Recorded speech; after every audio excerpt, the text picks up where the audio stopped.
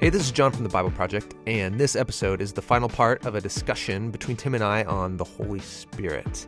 In the first episode, we talked about the Hebrew word ruach, which is translated as wind, breath, and also God's Spirit. In the second episode, we also talk about how the word ruach is used to describe man's spirit. And then we talked about the three activities that we find God's ruach doing in the Old Testament: creating, empowering people, and then recreating.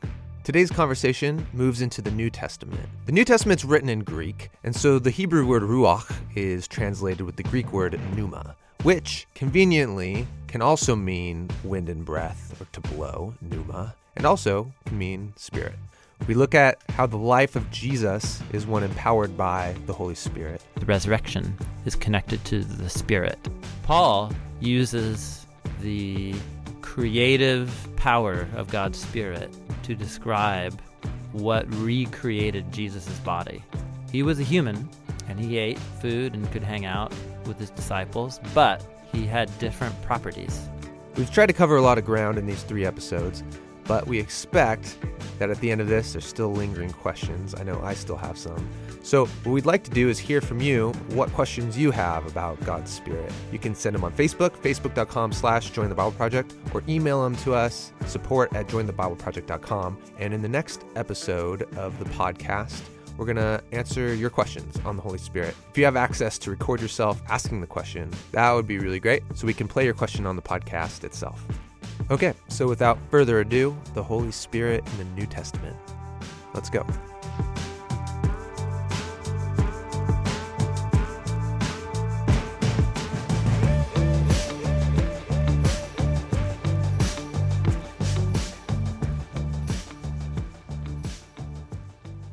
The way the Spirit is talked about in the New Testament fits into these 3 main things God's Spirit does in the Old Testament. Okay. So in each of the Gospels, but especially Matthew and Luke, Jesus' origins are connected to the creative work of the Spirit. So Matthew and Luke talk about Mary's pregnancy with Jesus as being the activity of the Spirit. Okay. Here, the pneuma now in the New Testament. Mm-hmm. But that's not a surprise to us. We already know that God's ruach hovers and creates life in dark, uninhabitable places, whether it's the waters, or a barren womb, or a womb. Yeah, that's right. The Spirit plays another key role in Jesus' story at his baptism, and there it's really cool. So Jesus' baptism, John the Baptist is down at the river. He doesn't live in a van by the river, but he is down by the river, Jordan River, and he's starting this renewal movement of the repentant among Israel. And then Jesus comes, and John identifies him as the leader, the one who will renew God's people. And then as he's praying, Jesus is in the water, it says, the heavens were open. Mark says they were ripped open. And the Holy Spirit descended upon him in physical form like that of a dove. And then God's voice speaks from heaven, "You are my son, whom I love. With you I'm well pleased." So, dude, the baptism story is so legit. So much happening here. Why the bird? Right. So just stop. Can I think of any other times that God's Spirit manifests bird-like activities over the waters? Yeah. Genesis 1. Yes, page it's 1. Hovering. Yeah, God's ruach hovers. We talked about this, I think. We didn't talk about being a flight metaphor.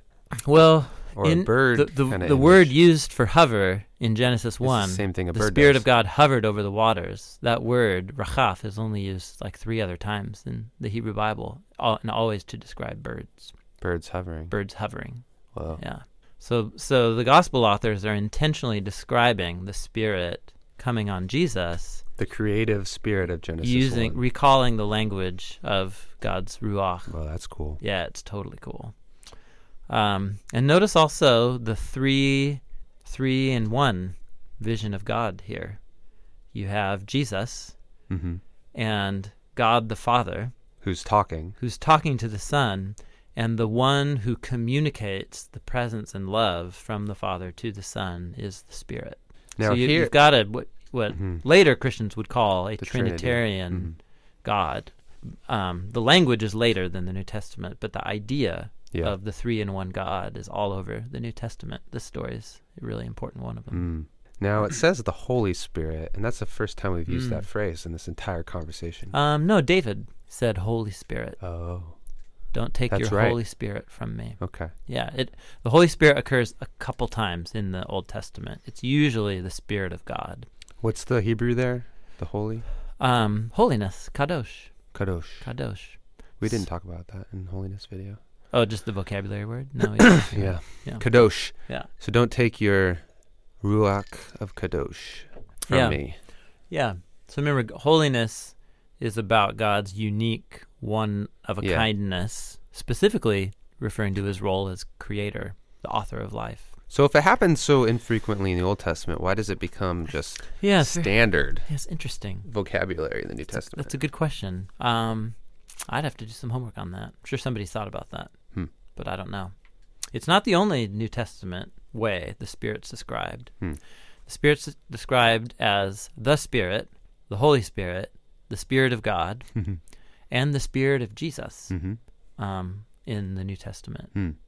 But it's all talking about God's personal presence. The personal presence of God.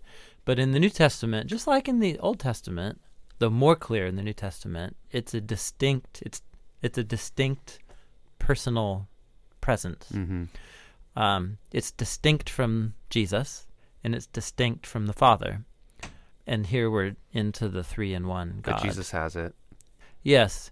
Yeah, so what's interesting then, as Jesus goes on from here, all of the Gospels talk about it, but the Gospel of Luke highlights it more than any other, is that in his ministry in Galilee, announcing the kingdom, Luke mentions multiple times that Jesus is led by the Spirit, he speaks by the Spirit, or like in Luke 4:1, Jesus, full of the Holy Spirit, returned from the Jordan. So full, we're using the water metaphor now.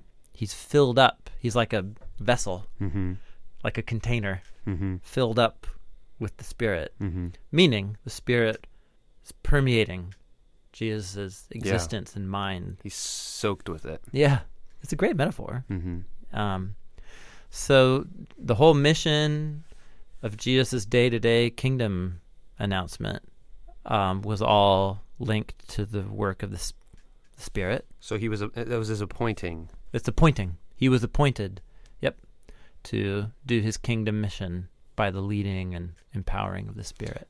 So those two activities are embedded in the baptism scene because it's an appointing moment. It is, yes. But it comes as in this language and form of new creation. The creative Spirit.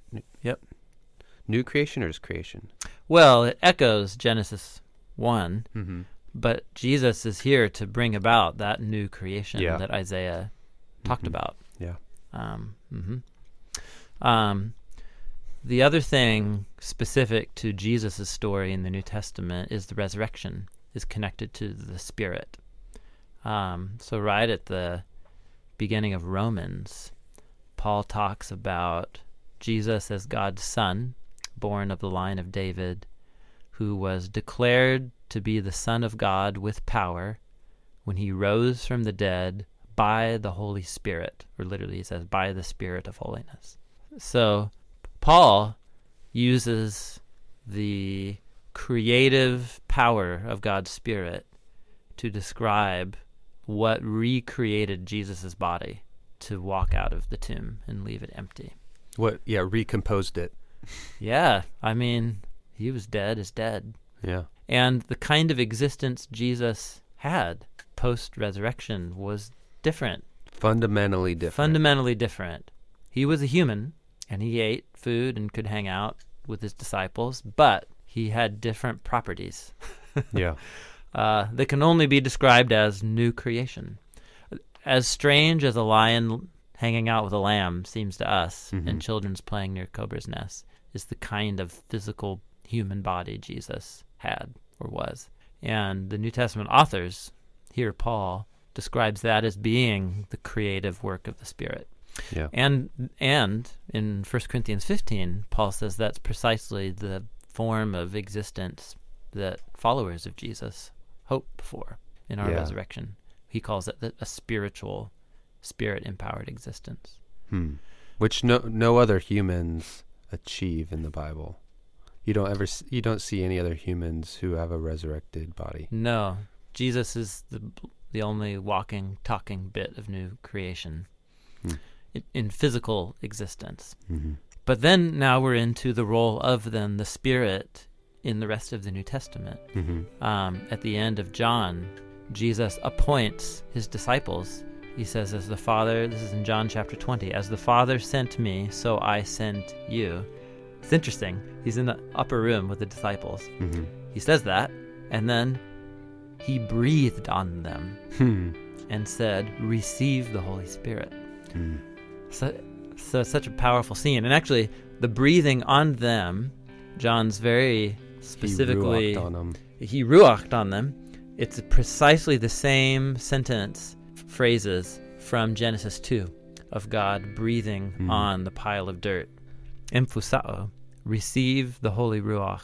So he breathed on them, which, we think like, oh, what does Jesus' breath smell like? Something. That's such a strange part of the story. Yeah. But it's clear he's commissioning them, just the way David and the prophets were breathed upon by the Spirit. And then Jesus, look at what he says before it, as the Father sent me, so what I came and was doing, now you're going to go do that. And just as the Spirit empowered Jesus to do it, so now he is appointing them by means of the Spirit to go do the same thing.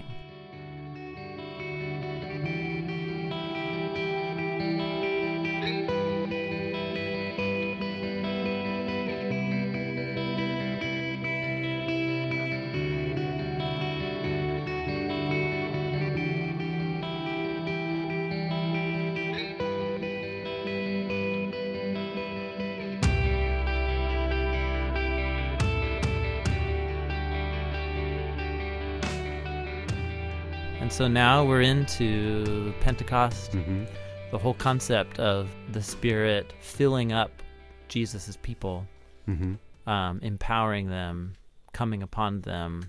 This is all Old Testament vocabulary, but it's now all happening through Jesus. So the book of Acts begins using this of a wind, right? At Pentecost, the followers of Jesus are in that upper room, and we're told a violent wind comes into the violent room. ruach. And then they look at each other in the room that's full of this wind, hurricane in the room, and they look at each other, and there's little mini fires above everybody's head, which is as clear a reference as you want to the pillar of fire and cloud that came to rest over the tabernacle and temple. So now we're melding spirit and temple storylines. Did that get melded in the Old Testament, that God's Spirit filled the temple? Oh, it's interesting. No. God's Ruach doesn't fill the temple. Yeah, God's Ruach, it's God's kavod, his glory. Oh, his glory. Is what fills the temple. Interesting. So yeah, in the New Testament, God's Spirit is what comes to indwell his new temple, which is the community of Jesus' followers. And then all of them are filled up with the Holy Spirit. So then we're to the appointing liquid metaphor. It's all, But it's so for cool. The task you can of see. going. For the task of, And bringing good news to the ends of the world. That's right. Yeah, announcing the kingdom of God. And so all throughout the rest of the book of Acts, you see the Holy Spirit as an actor, like a character in the story. So Acts 13, Paul and Barnabas were working at the church of Antioch, and the Holy Spirit said, set apart Barnabas and Saul for me. Other times in the story, Jesus appears, and he'll say things. But then sometimes in the book of Acts, the Holy Spirit just appears and says things. Paul and Barnabas want to go up to Galatia, and they're forbidden by the Spirit. The Spirit of Jesus didn't permit them. So we have the Spirit becomes a full-on personal presence of Jesus. But sometimes Jesus will appear to Paul in like a visionary form. Other times it's the Spirit of Jesus or the Spirit of God. So what's the story with them being forbidden by the Spirit? Did they miss a boat? They missed the boat. Right, or did and they're just like, well, I guess the Spirit didn't want us to go. Or did the wind you know? like blow and whisper like, you guys shouldn't go? And like, oh man, that was the Spirit. Yeah. Or one time it's through a dream. Paul has a dream of a guy in Macedonia saying, come here. And so he goes. So here we're into the realm of the day-to-day life of a follower of Jesus. Now, as being a life where if I'm going to become a mature disciple, I need to cultivate the skill of being aware of the Spirit and what the Spirit is saying to me and prompting or influencing me to do or to say or to be. And that's the appointing Spirit there. So the very beginning of this conversation on the Holy Spirit that we recorded last time, we talked about our tradition, and I come from a cessationist tradition where, the apostles needed to pay attention to what the Spirit was doing and listening to the Spirit and that kind of thing, and it's a character. And now, I don't know, we never talked about that, cultivating that skill. Yes. And whenever I hear someone talk about that, it raises suspicions. Like, is that really the Spirit? Did you miss that boat because of the Holy Spirit, or were you just lazy? Yeah, right. Yeah. Did you just forget to show up on time? Right. Or sleep in? Or does God really want you to take that job? Right. Or is that just what you want to do? Right. And but we're already prepared for that with the idea that humans have a ruach, God has a ruach. And the way that God will influence you is by influencing my ruach. So then the question is, how do you know when that's happening? Yeah. And the apostles know this is a potential problem. That's why in 1 John he says, always test the spirits. So plural? Yeah, because John's very aware. If somebody comes with a word from God to a church community, you better test that. You test it against the teachings of Jesus, test it against the teachings of the apostles. And it might be that you're just hearing that woman's or that guy's prophet's ruach, and it's not God's ruach actually speaking to the church through them. But other times it will be God's ruach influencing that prophet's ruach. So when he says test the spirits, he means, is it that man's spirit or is it God's spirit? That's what he means? The point is there's many ruachs out there. Really? With many words. And you've got one. I've got one. There are also other... spirit is one of the words used to describe non-physical, personal beings that are evil. Demons. Demons is another vocabulary word for them in the New Testament, but they're sometimes called unclean spirits or evil spirits. That's a whole other topic. But so there it's the personal, invisible presence of a... something gnarly. Yep. That's a whole other podcast. But the point is that being aware of the influence of God's Spirit in my spirit and doing or saying, making choices because I think that's what God's Spirit wants me to do. It's subjective. Maybe that's the best way to say it. Yeah. It's always a subjective enterprise. And therefore, Paul talks about evaluating words that people say come from the Spirit, or John will say test the spirits. You don't see them in Acts like testing that. They're just like, whoa, the Spirit said that. Let's do it. In Acts. Yeah, it's a good... Well, no, they pray and fast. No, they were praying and fasting. Acts 13. Let me look. Acts 13. The church in Antioch... Oh, at the church in Antioch, there were prophets and teachers. Barnabas, Simeon, Lucius, Manaen, and Saul. While they were worshiping the Lord and fasting, the Holy Spirit said, set apart for me, Barnabas and Saul. So they're in a time of prayer, presumably discerning what God wants them to do. So I have to start to assume what was happening there. In it's kind of an untold story. Yeah, because they could have been sitting there, in a room, and they're all praying and fasting, and one guy goes, "I hear God telling us not to go," and then another person go, "That's what God's telling me to," and then another person saying, "Yep, that's what I'm getting," and they're like, "Okay, we're not supposed to go." So in this case, they are supposed to go, but then later on. Oh, right. I'm looking at the one. In chapter 16, Forbidden. They were forbidden. Yeah. Yeah, there's an untold story there. Through some means that Luke doesn't tell us, they discerned the Spirit telling them not to go up to Galatia. It could be circumstantial. They missed the boat. It could be that there were they and some others all prayed felt, about it, prayed, and discerned that. and together discerned and got. Yeah, that's right. Or it could have been, or could it have been that they got the Spirit of God descended like a dove and said, "Don't go." Here's another way the Spirit works. Acts chapter 15. There's this huge debate about whether non-Jewish Christians should start obeying the commands of the Torah, like some Jewish Christians say they should. So Paul, Barnabas, the apostles all get together in Jerusalem. They have a serious debate, like dispute. They're arguing, they're pulling out their Bibles. It's a long debate.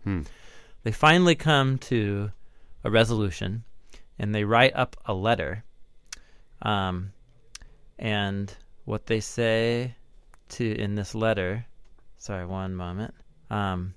They say, the apostles and elders to the Gentile believers in Antioch, Syria, Galatia, we heard this news, so we all agreed to get together and talk about it, and it seemed good to the Holy Spirit and to us. Oh, wow. And then they go on and talk about their conclusion. So they came up with something and God said, looks good.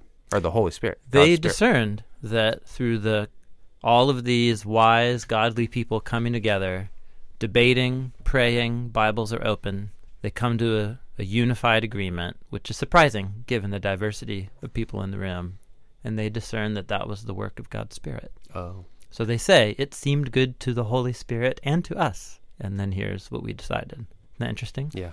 Yeah. So it could be through prophets. It could be through Bible open debate, prayer. You know? Yeah.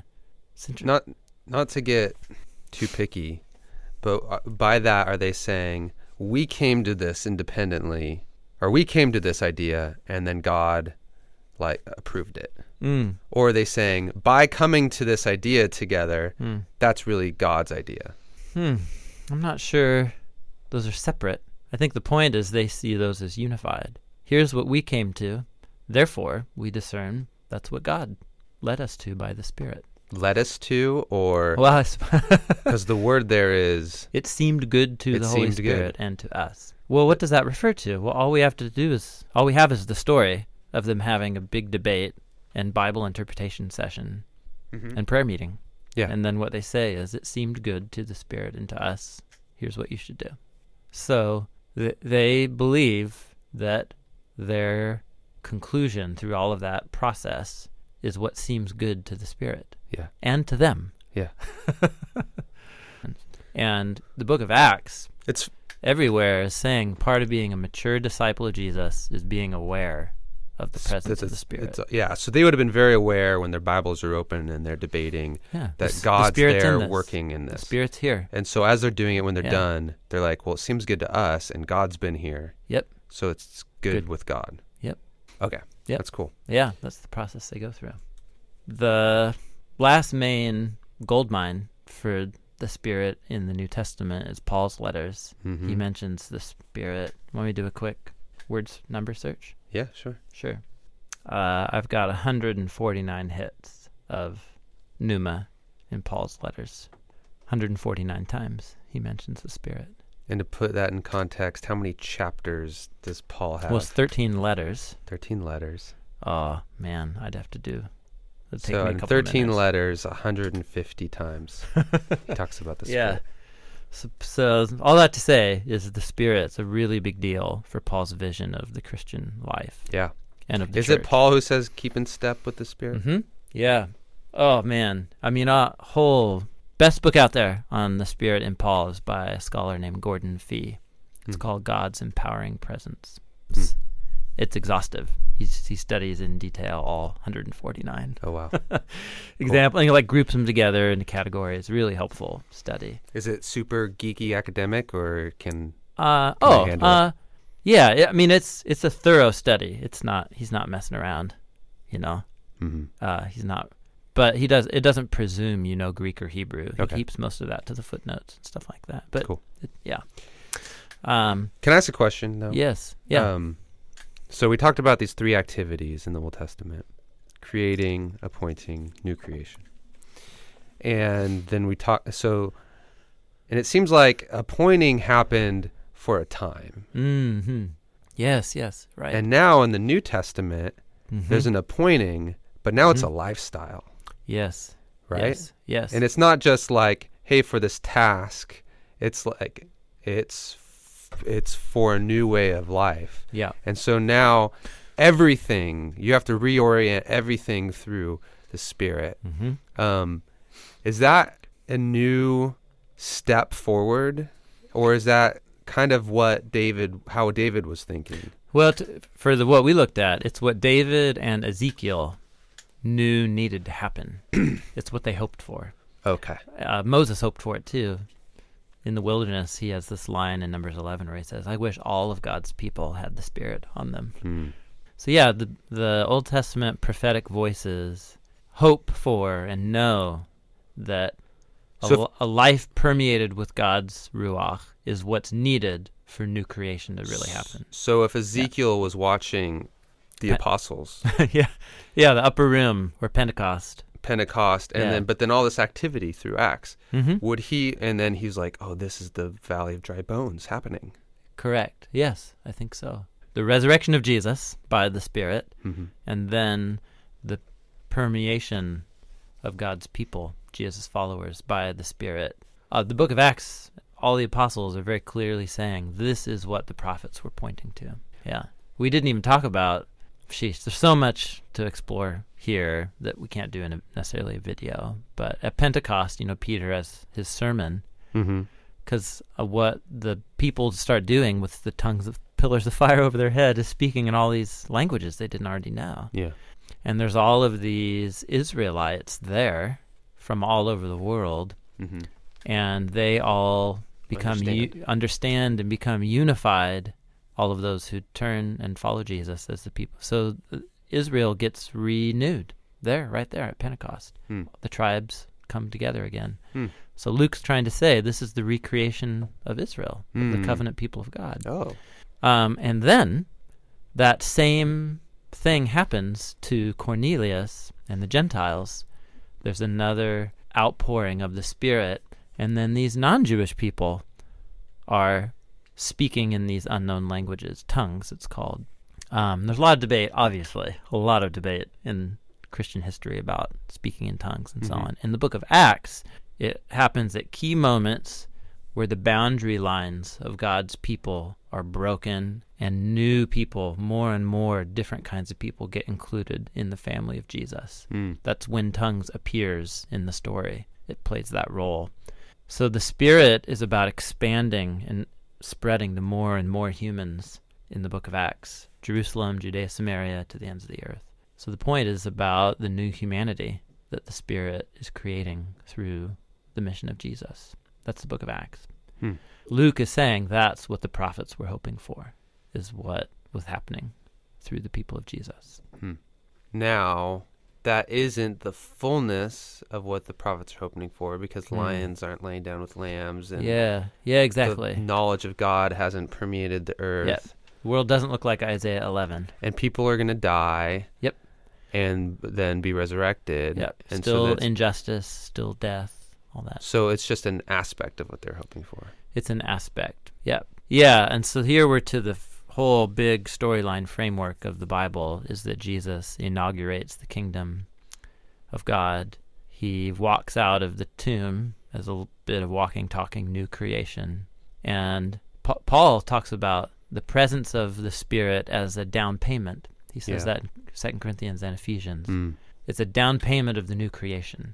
Yeah. So that's where we're still at? We're still at the down payment. Yeah. Yep. The inauguration. Yeah. Yeah. So, theologians we're not into already, we're not but into not yet, or the second mortgage payment. This is right. Still the down payment. That's right. Yeah. Yeah, we're in this period where the new creation has really started, and I get tastes of it. When I taste new creation is when I am fully submitted to and aware of and permeated by the presence of the Spirit. And so the Spirit will be doing something unique during this era of the down payment. Yeah, messing with people.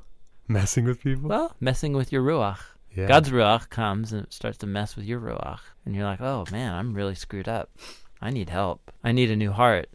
I need to be rescued from my selfishness. I need to And Paul will say, yeah, that's the pneuma of Jesus, the Spirit messing with you, preparing you. Pneuma being the Greek translation of ruach. Yep. Yeah. And that's how the Spirit works on people. And then when they hear the story about Jesus, they go, that's who I need. I need Jesus. The Spirit always points you to Jesus, according to Paul. Never to just have an experience, but to point you to Jesus. And then the Spirit then becomes the presence of Jesus. For Paul, the Spirit is the presence of Jesus who's going to start reshaping you. The fruit of the Spirit, for example, at the end of Galatians. Mm-hmm. It's shaping it's me first of all, for this era. It's first of all garden imagery, fruit. Yeah. So Garden of Eden imagery right there. What would the Garden of Eden look like in me with character renewal? Love, joy, peace, patience, kindness, goodness, faithfulness, gentleness, self-control, which is all, that's Jesus. It's the life of Jesus made alive within me. That's the role of the Spirit, is to create Jesus inside of me. So Paul can sometimes say, I died with Jesus when he died on the cross, so the life I now live, it's not me, it's Jesus living in me. Mm-hmm. So he can say Jesus lives in me. Yeah. But then later on in the letter to Galatians, he'll say it's the Spirit in you producing fruit. And it's two sides of the same coin. And Paul. that passage of Paul's, I was reminded of that when we were talking about David saying, give me a new ruach. Yes. Or no, right. Ezekiel. Oh, saying, Ezekiel. Yeah. Well, Both of them. David says, create in me a new ruach. Ezekiel says they need a new ruach. Correct. Yeah. So David wants it recreated. Mm-hmm. Ezekiel's like, they're going to get a new one. Yeah. And then I was thinking about Paul. He says, I no longer live, but Christ lives in me. Mm-hmm. How does Christ live in me? Yeah. He doesn't say it, but it's through chapter God's 1, ruach. but that's his whole vision of the Spirit. So Paul's thinking, it's a new one. It's God's ruach. Yeah, I need a new life, a brand new humanity. Yeah. A new existence. So God might be recreating my heart, but as far as my ruach, he's just it's a surgery. I need a new It's one. a transplant. Yeah. And then right after he finishes listing the fruit of the Spirit, he says, so if you were given a new life by the Spirit, keep in step with the Spirit. So you still have a ruach. Yeah, so it's like he doesn't bonk you over the head and make you a brand new human overnight. You have to partner with the Spirit. Just like the apostles had to partner with the Spirit in that room with the Bible open, debating and praying together. Or just like Paul and Barnabas. So you're given a new ruach, yeah, God's ruach, but you still have your own sense of self that needs to keep in step with it. Correct. Yeah, Paul calls it the war of your flesh and your spirit, your sinful nature and your new humanity created by the Spirit. And there's this battle. He calls it a battle inside of you. Yeah. And there's been lots of good sermons and metaphors about that. So we have this. So I have a will, a mind. I have God's Spirit, but then I also have the flesh. So is there three kind of elements here? My ruach decides. But flesh there isn't referring to your physical body. Sure. It's referring to your selfish. Yeah. My aptitude. Morally corrupt. My aptitude to. Yeah. Be morally corrupt. Correct. And so I can decide to keep in step with that, or I can decide to keep in step with God's ruach. Yeah. Yeah. Mm-hmm. And why didn't Paul call that my spirit? Why does he call it my flesh? Well, it's a whole long debate, I think. But there's something about flesh in the way that term is used in the bar. Yeah, good. Sarkos in Greek. Yeah. Where as an image, it communicates. My body has appetites, food, right? Sleep, sex. And those appetites can drive me to really destructive behaviors if I don't control them.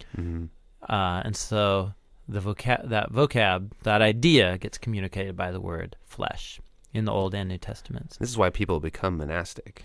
Yes. Yeah, that's right. But Paul's idea of the new humanity isn't non-physical. But it's a new type of physical existence, one that is permeated by the Spirit, which doesn't mean you're not human anymore. It means you're more human.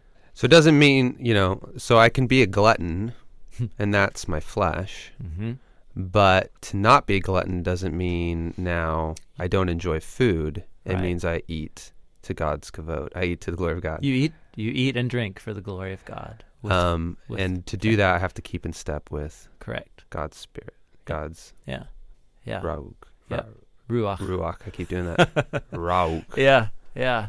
Ruach. Yeah, there's so much of the New Testament begins to spiritual gifts, which Peter and Paul talk about. It's the same. Jesus was appointed. We are appointed, so God can appoint different people with can enhance their natural abilities, inspire them, so that what they contribute to the church is what God wants to have happen in that church community. So Paul talks about that at length, and that's all about how we as Christians live in participation with God's Spirit. Yeah. Which is something that the Old Testament, Ezekiel and David and Moses, all these people were kind of longing for and prophesying that this moment would come where humans could do this. However, there's also this anticipation that all of creation will be fundamentally changed. And so we've been talking about kind of this in-between time. Yes. And the New Testament also then will begin to talk about God's Spirit recreating things, right? Now, is this me keeping in step with the Spirit and being filled with the Spirit? That's not recreation. That's just the being appointed? Or is that the beginning of recreation? Oh, well, there's two ways Paul will talk about the Spirit. One is that appointing. He'll appoint you to be a good leader or a good servant or a good administrator in the church. First, those are spiritual gifts. The spiritual gifts. Okay. But then there's this moral character transformation, ethical renewal, and that's we're in new creation territory. And that's happening. Yeah, so like in Romans 8, Paul will say, if the Spirit that raised Jesus from the dead lives in you, the one who raised Christ from the dead will also give life to your mortal bodies through his Spirit. So he can, first of all, link the Spirit that raised Jesus to your own hope of resurrection. But then he can also totally link the Spirit of Jesus and the resurrection to your moral recreation. So the moral recreation is happening now. Yeah, but the physical recreation will happen in the resurrection. During the but resurrection. for Paul, it's the same new life that you're participating in. So when I have moments where I check my selfish agenda at the door and I just love and serve my wife or my neighbor, even though I'm hangry and I didn't get much sleep last night, but I sense, no, Jesus wants me to just be a servant right now. And I do it. And it's the right thing, and it's awesome. Paul would invite me. And you're not even doing it in your own strength completely. Yeah, and I'm tired and cranky, but I find this desire and motive, and then I act on it, and then something good comes out of it. Paul would invite me to see that was a little taste of my true self as a new human in Jesus. That's my new humanity coming out.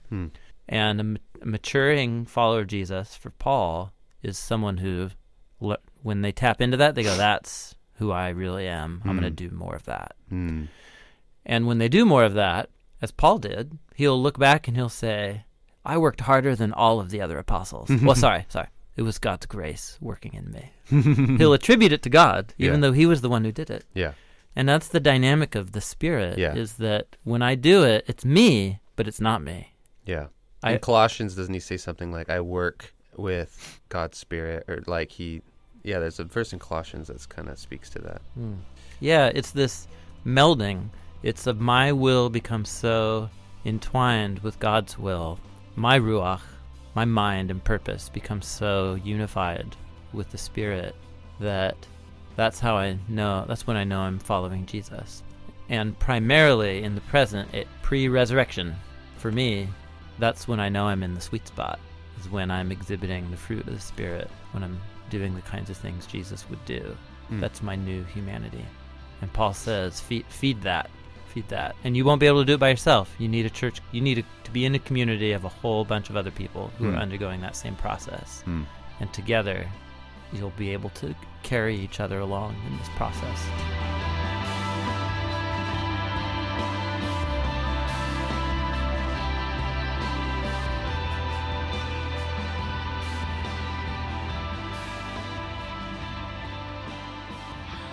So the life of a Christian, a way to think about it is really learning how to live in this inauguration period. Yeah. And to step into one side of it and stay there, and to do that as a community. One side of it being being in step with the Spirit, even though we still have that baggage of what Paul calls the flesh. The flesh. Yeah.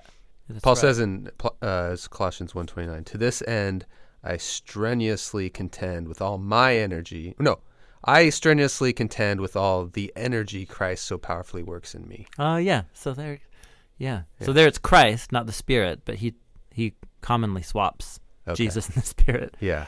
Yeah. So here I am working really hard with the power of Christ in me. With the power that Jesus is working here. Yeah. Yeah. So is it me or is it Jesus? Exactly. Right. Yeah. I'm also really getting attached to this idea of like the era of inauguration, because we're still in it, right? And it's 2,000 years later. Yes. So it's not like a moment in time. It's a lot of human history. Yes. Yeah. And who's to say it's not going to be another 1,000 years? Correct. It could be. Yep. Or 2,000 years. Yeah.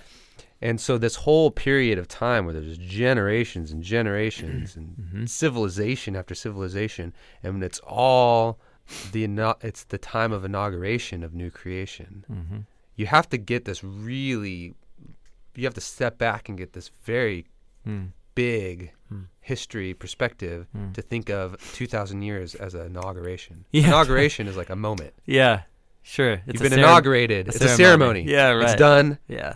Yeah. And if it was an hour, it was too long. Or, the better analogy would be the time period between an election in democratic republics, an election of a leader, and their being appointed. Usually there's a gap. Yeah, they're elected in November. They start in January. There you go. Yeah. So they're inaugurated in November. Right. Their reign begins in January. Correct. Yeah. So their inaugurations lasts for like 3 months. But what's the time period between the election and the inauguration, and then their appointing? I don't know. Anyway, but the point is that it's a multi-step process with a gap. And that's the way the New Testament envisions the new time creation between Jesus' resurrection and his return. Jesus was elected. Jesus was not democratically. Was elected and inaugurated with the empty tomb. And then he inaugurates new creation. With the resurrection and the coming of the Spirit. And he says, participate in new creation with me. Yep. Yeah. It's not here in full, but it's here and it's happening. Yep. And then that's the apostles doing that. And then 2,000 years later, it's us still doing that.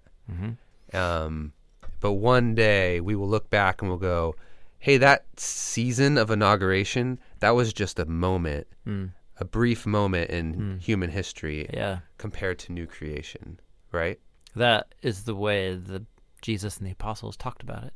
Yes. But to us, it's like our entire lifetime. Yeah, we're in it. And our children's lifetime, likely, and generations back as far as we can think. Yes. And so to us, it doesn't feel like a special moment in time. It just feels like human history. Yeah, right. Right? Yeah. Yes, it's a good point. Yeah. So what you're pointing out is that it's actually hard for us to live in this story. Yeah. It's a hard story to live in. Yeah. It's not easy. You have to think this is a very special moment in human history. If humans, I mean, we haven't talked about eternity, right? Much, but like if life is eternal and humans and God like will live for a long time together, humanity will be around for a long time. This moment, whether it's 2,000 years or 10,000 years, or 20, yeah, right, is going to be a blip in human history. But and it's a very significant moment of transition.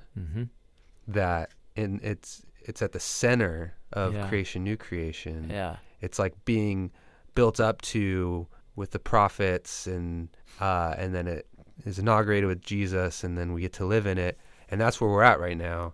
And just to reorient my mind to that seems important. And that it takes effort. I think especially. And it takes a lot of effort. Yeah, in the modern Western world, with our narrative, our cultural story of progress, political, education, technological progress, right? That's a narrative that says we are just at the cusp of the pinnacle, or we could create the pinnacle, kind of thing. And so the biblical story also has a progression, saying we are a part of something progressing. But what we hope for ultimately is for something that we have to receive as a gift, that we won't be able to accomplish on our own steam. Which doesn't mean sit back and do nothing. That would also be living in the wrong story. Yeah. So this is all embedded in creation, new creation. Like, to understand the Spirit, you can, if you understand creation, new creation, then the Spirit kind of fits right into the same grids. Yeah. But this isn't the new creation video. No. This is the Holy Spirit video. Yeah. And it overlaps. It overlaps. It overlaps in a big way. Yeah. So the goal of the video. What is it going to mean to you if I say the Holy Spirit's role is to bring new creation, if that's not a category in your mind? Yeah, that's true. Yeah. Yeah. So we have to bring that in. For me, I think the biggest win for the video will be this reorientation of just God's Spirit in the Bible and the work it takes us to get there, and then the storyline that the Spirit unifies, how this and the storyline, though, being creation, new creation. And then appointing a human to lead humanity into new creation. Thanks for listening to this final part of the discussion on the Holy Spirit. Just a reminder that we're going to do a question and answer podcast episode next week on the Holy Spirit. So send us your questions. We're going to record our answers to those on Monday. So if you can get your questions in before then, we'd love to answer them. Tim would love to answer them. And I'll do follow-up questions for you. The Bible Project is a nonprofit. We believe the Bible is one unified story that leads to Jesus and has profound wisdom for the modern world. You can find us at thebibleproject.com. We make lots of videos and other resources. The video on the Holy Spirit will be out very soon, sometime at the end of March. So keep an eye out for that. And thanks for being a part of this with us.